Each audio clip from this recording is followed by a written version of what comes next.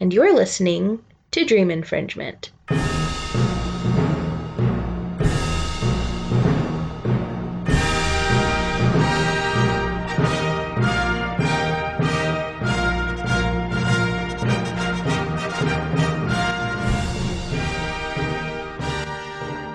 That's right.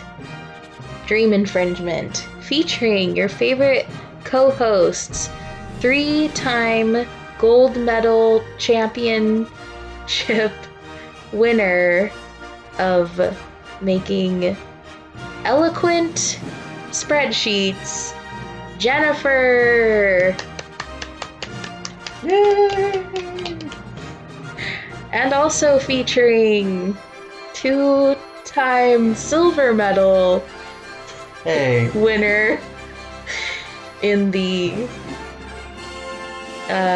Olympic event of knowing a lot of random 90s trivia. It's Bobby! Woo!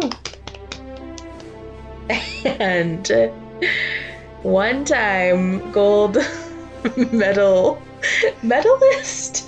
I don't know anything. Gold medal medalist. Gold medal medalist for knowing how to spell things pretty well.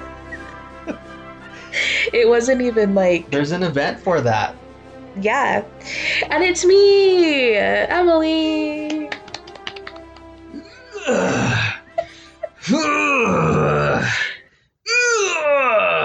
What are you doing, Bobby? I'm really glad that you asked that question. Our cat is very unhappy with these sounds right now, as am I.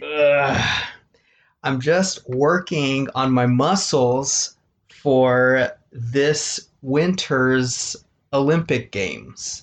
I'm going to compete. And I want to make sure that physically I can handle the very strict regiment that I'm going to be competing in. Interesting. So Good I'm for just you. pumping some iron, working on I'm trying to really build my ankle muscles. The Radio Olympics. Yeah, yes, you need very strong ankle muscles for the radio. It's true. Something that I think you can maybe stop that now. Yeah. And pick it up later. Okay, I'll just drop my iron. Because it's radio show time. Okay, you're right. I got to get my head in the game. And you might know what our theme is this week by the Olympic song. And also the grunts that I was making. Right. I was pretty clear. Right. If you didn't know it from the Olympic song, it was probably Bobby's just over-the-top grunting that tipped you off to our theme this week, which is all about the Olympics, but not just the mainstream stuff.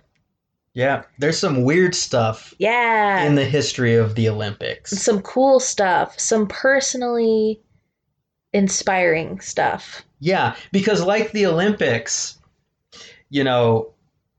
it's not just inspiring. It's a whole spectrum of experiences. That's right. And we're here to tell you about it. Mm-hmm.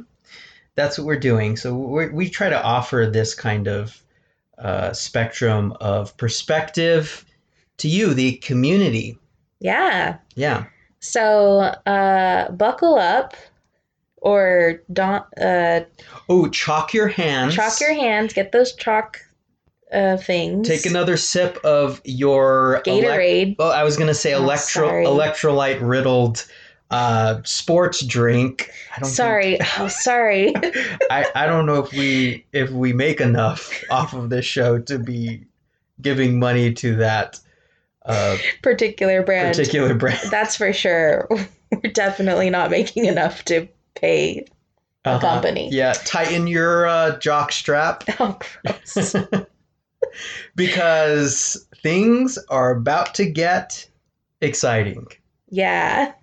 So to start things off, We're gonna play a song that's gonna really get you in the Olympic frame of mind. If this intro didn't already do that.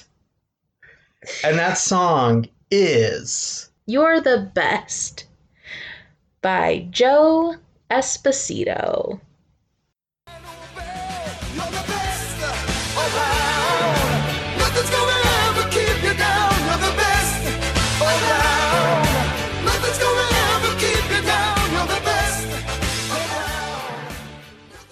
Women were allowed to participate in the Olympics for the very first time in the year 1900. The organizers of the game were purported to write that they were revolted by the presence of women in the games. The main concern was that women's bodies, when playing sports, would serve as a distraction to the male athletes, so they were required to wear ankle-length dresses with long sleeves and high necks. By the year 1908, they were allowed to show a little leg. By 1912, they were allowed to start competing in swimming and sort of a loose unitard affair. And as the years passed, somehow it went from requiring women to be fully ensconced in a neck-to-ankle fabric dress to then being, for some sports, required to wear bikini bottoms and midriff-bearing tops. So the story that I've been following is the Norwegian handball women's team and their fight for the right to add several inches of fabric to their outfits. The International Handball Federation's rules and regulations state that while male handball players are permitted to wear tank tops and shorts, female players are required to wear midriff tops and bikini bottoms. And the women's team would like to wear what basically looks like mid-thigh spandex biker shorts. If they compete wearing the shorts instead of the bikini bottoms, there is a fine of around $175 per player. The Norwegian team has decided that they would gladly pay the fine to wear the shorts in competition. The Norwegian team said the bikini bottoms are not practical in a sport that constantly sees players diving into the sand. Some have said that the requirements are simply degrading to women. We are overwhelmed by the attention and support from all over the world, the team has said, and we really hope this will result in a change of this nonsense rule. To my mind, there's literally no good reason they can't wear shorts. There is no unfair athletic advantage in wearing small spandex shorts instead of tiny bottoms. They're not laced with performance-enhancing magical handball skills. So what's the issue? The issue as I see it, and this does not reflect on the opinions and feelings of KSKQ as a station, there are people who may not want to watch, endorse, or sponsor female athletes if they are more modestly clothed. Case in point, during the 2012 Olympics in London, Boris Johnson, who was mayor of London at the time, published a column in The Telegraph titled 20 Reasons to Feel Cheerful About the Olympics. One of his reasons was the semi-naked women playing beach volleyball. They are glistening like wet otters. The whole thing is magnificent and bonkers. Yes, bonkers, for letting him publish such rubbish in the first place. But the fact that it wasn't problematic enough at the time and was published means that that could be the viewpoint that a lot of people have adapted about female athletes and what they're wearing. This is not a healthy or respectful way to talk about female athletes. It's not okay. So we'll see how this all plays out. But in the meantime, the singer Pink tweeted out that she was willing to pay the fines that the Norwegian handball team incurred. So of course we've got to play a Pink song. So what? I'm still a rock star. I got my rock moves, and I don't need you. And guess what? 2014 was a notable year for the Winter Olympics. And it's not just because it cost over $50 billion and the people of Russia are likely to be paying this off for the rest of eternity, as it was the most expensive Olympics of Olympics ever. And it wasn't a notable year just because Meredith Vieira made history by being the first woman to host NBC's primetime coverage of the Olympic Games because the regular guy that did it got pink eye. 2014. That's how long it took for a woman to host the primetime coverage. No, these are not the notable things that I came here to talk about. For it was the opening ceremony that captured the attention and hearts of all who watched the Sochi Olympics. Yes, it was none other than the Russian police choir that stole the show. You heard me right. Russian police choir. Now, when I think about the Russian police, which, to be fair, is not often, I certainly never think about them having musical talents. But, my friends, musical talents they have in spades. And yeah, let's give it a listen. Like the legend of the phoenix, all ends with beginnings. What keeps the planet springing? The force from the beginning. Love. We've got the power to give up who we are. So let's the fire and the time to the stars. She's up all night to the sun. I'm up all night to get some. She's up all night for good fun. I'm up all night to get lucky. So, this is the Russian police choir singing their cover of Daft Punk's dance floor anthem, Get Lucky. And apparently, this is not the only song that they have performed. They also performed a version of the James Bond theme, Skyfall. And if you get a chance to ever look at this YouTube video, you will see just a whole bunch of men, Russian men in their military police outfits. And I'll be honest, they look intimidating at first, but then once the song starts going, they are having the absolute time of their lives.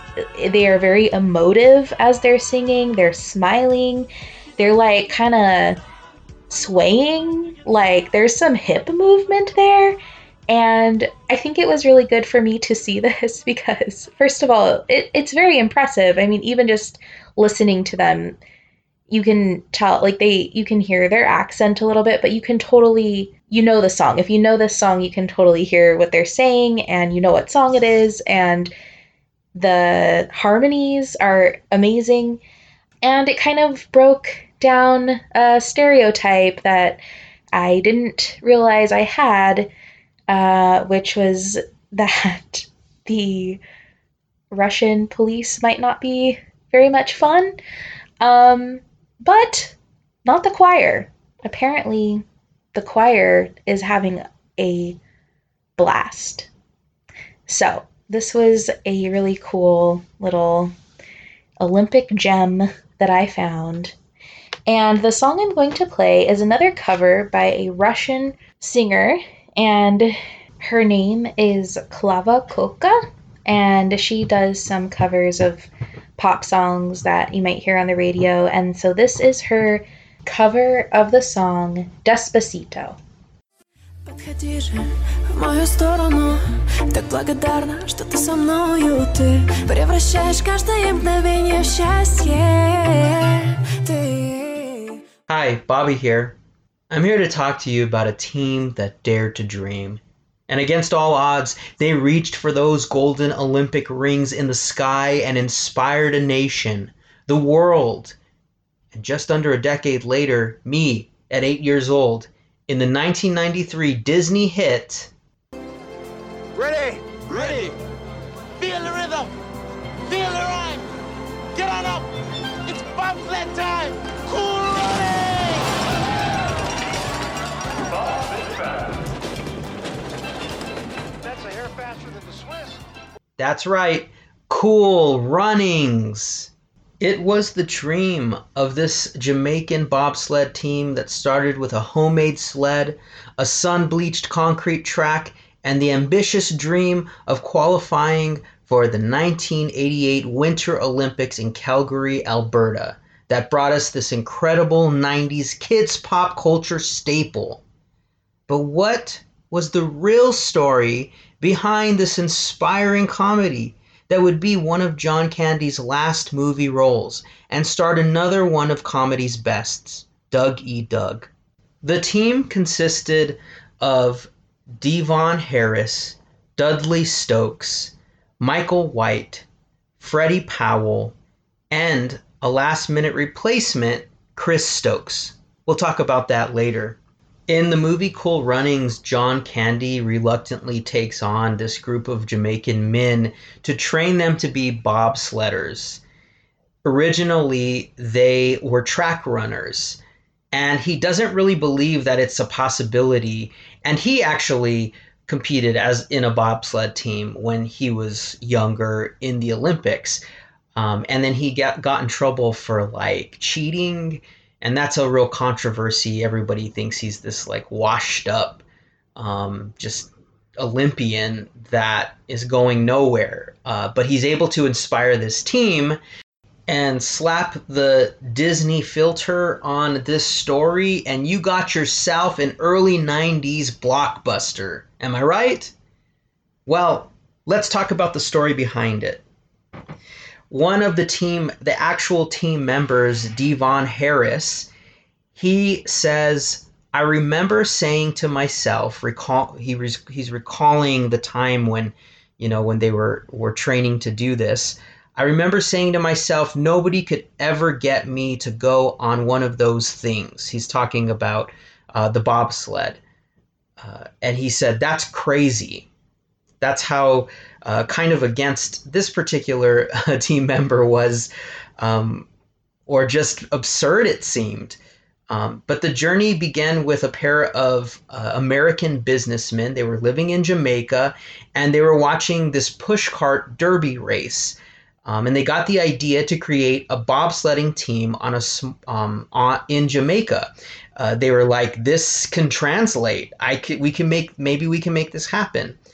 So once they had the blessing of Jamaica's Olympic Association, they patchworked together a team through open tryouts and appeals to the members of the military. They went to the military, the Jamaican military, and were like, we really want to get some of your most athletic men to join in this endeavor that we have. None of the athletes had ever seen a bobsled before.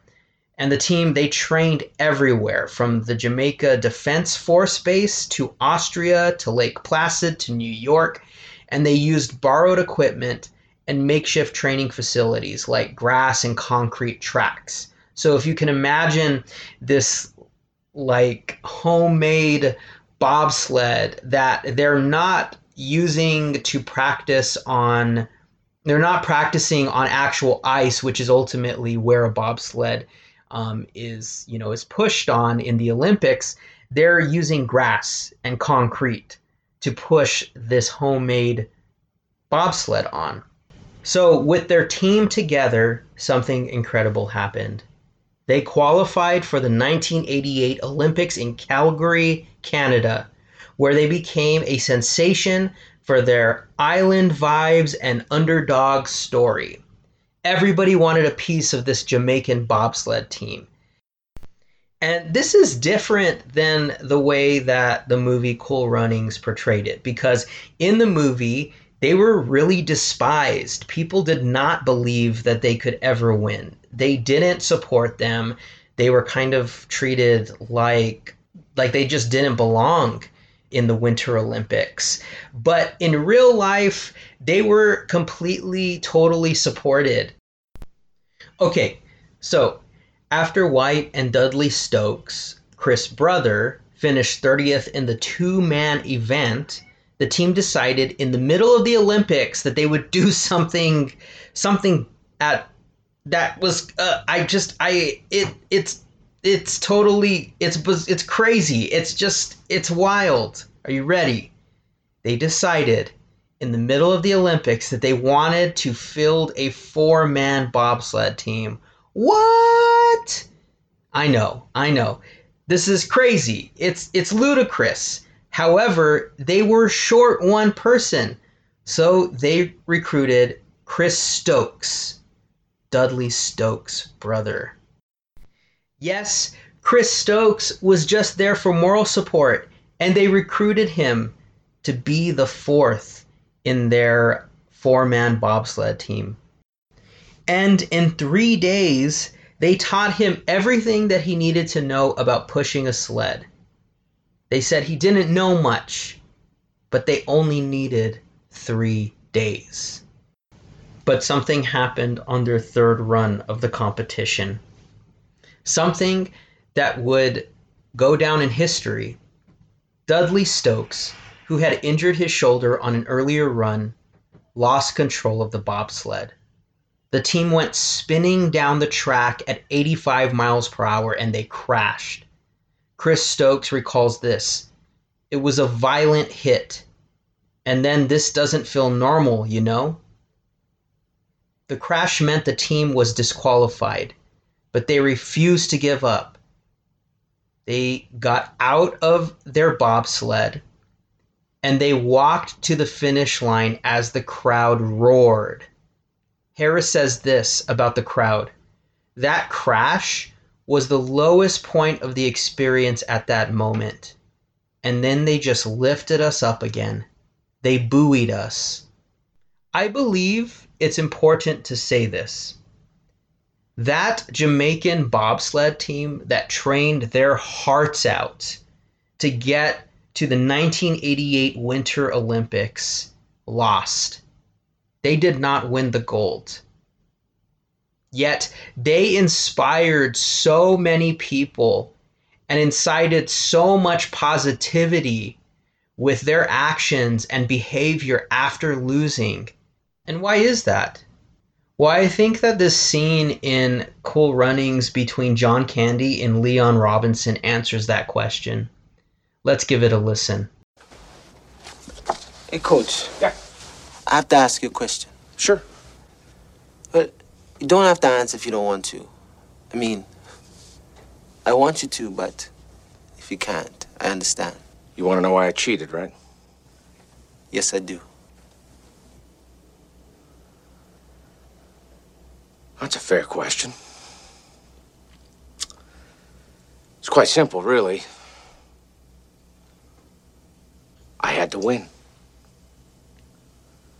You see, Therese, I'd made winning my whole life. And when you make winning your whole life, you have to keep on winning, no matter what. You understand that? No, I don't understand, Coach. You had 2 gold medals. You had it all. Therese, a gold medal is a wonderful thing. But if you're not enough without it, you'll never be enough with it. After this event, all of them went on to compete in future Olympics, and they continued to support Jamaica's bobsled teams as the nation pushes forward in the Olympics, time and time again, still inspiring a nation, the world, and me 33 years later. Buddy, you're a boy, make a big noise, playing in the street, gonna be a big man someday. You got mud on your face, you big disgrace, kicking your can all over the place, singing, we will rock you. British diver Tom Daley is knitting his way through the Tokyo Olympics. Photos emerged of Daley knitting first a pink and purple dog sweater, then a human-sized white sweater with the Olympic rings on it.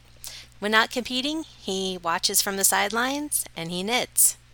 He said on Instagram that knitting has become his way of finding calm and mindfulness, and it relieves stress.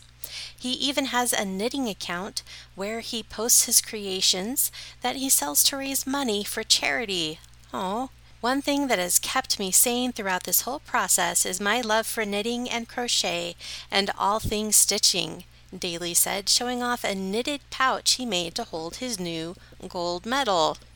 As far as some other interesting things that athletes do, snowboarder Jamie Anderson likes to go and hug trees before it's her turn down the slopes.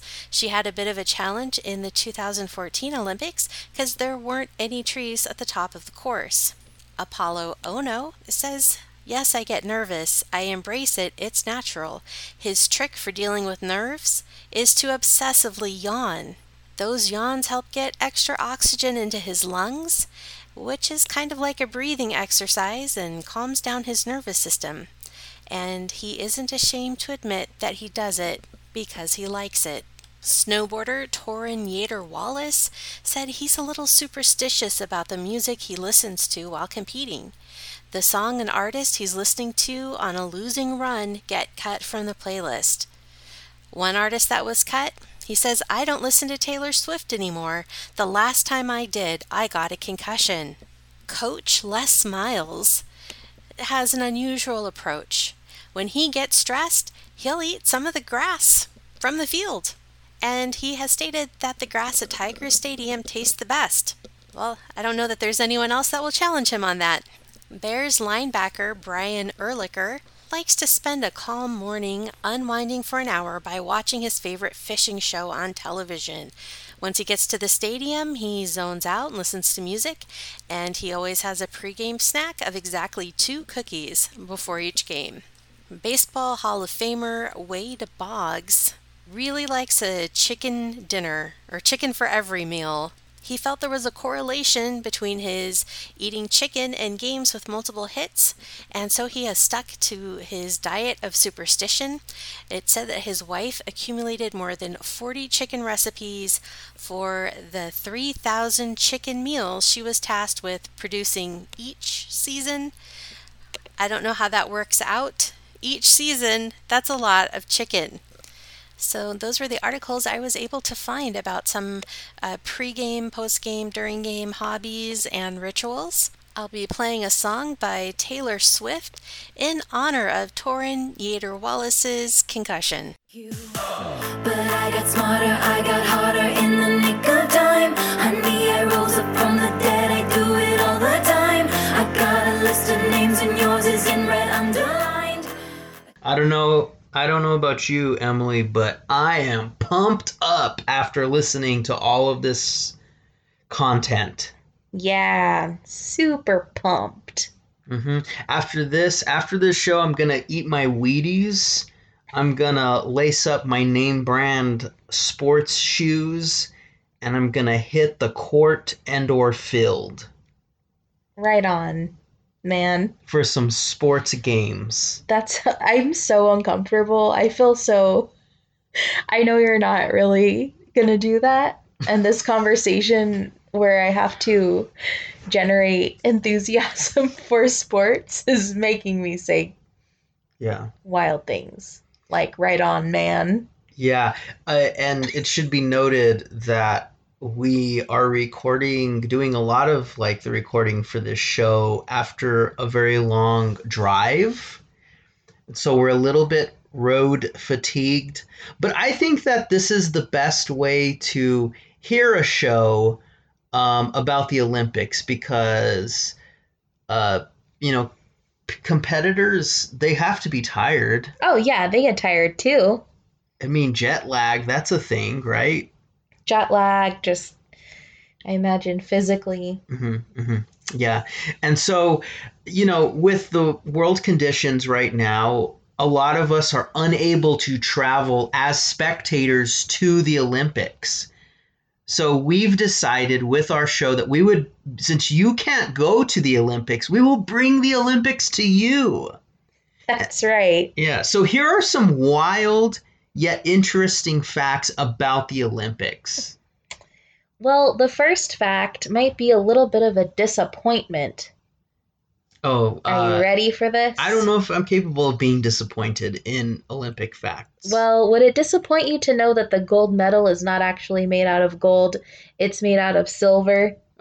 That's it. What is this all for? Why am I doing this? I wonder, what is the silver made out of bronze, and the bronze is like made out of The silver nickel? silver is made out of it's tin foil. They're Oh, just that's sick. Well, anyway, yeah, the gold medal is not pure gold, and it has not been gold since the 1912 Olympics. So Really? basically, it's an imposter medal, and it has approximately 6 grams of gold. And that is what the Olympic charter has laid out in their rules and regulations and standards. This is great because when I make my own Olympic gold medal to lie and brag about having earned, I will know how to make an authentic one. All right. So, thank you, Emily. The medals for the Summer Olympics in Tokyo were made from 80,000 tons of recycled electronics. Oh my goodness. So that's pretty cool. Yeah, I would imagine there's a lot of I have a fact to throw at you. Okay. Okay. At the Olympics, you think there's a lot of sweating involved? I would imagine. I mean, would you imagine? I'm feeling sweaty just thinking about Olympics. Well, it's good that you agree with me because would it surprise you to know that during the 2012 London Games, the Olympic Village required 165, I'm going to say that number again, 165,000 towels for a bit more than 2 weeks of activity? That's a lot of sweat. That makes sense. That makes sense. Yeah. Are you out of facts? No, I've got another one. Oh, okay, I've got one, which most of you know that the athletes in the ancient Olympic Games competed in the nude. In fact, the word gymnasium comes from the Greek root word gymnos, which means nude, and explains my aversion to gyms everywhere. Mm-hmm. Yeah, because Yeah, yeah, okay. I don't think we need to elaborate. I won't. As such, the literal translation of gymnasium is school for naked exercise. Real nice. That's real nice.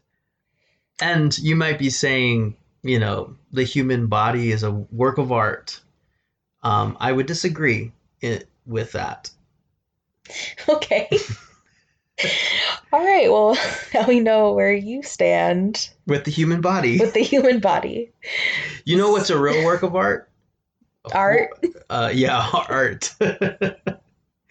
Art is a work of art. Yeah. Okay, moving on.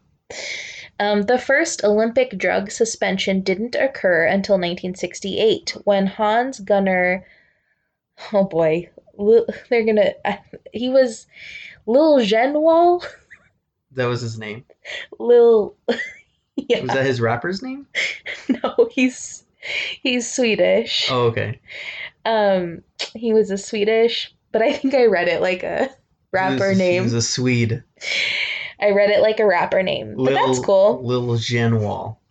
Yes. Okay, yeah. That may not be how it's pronounced. Probably not.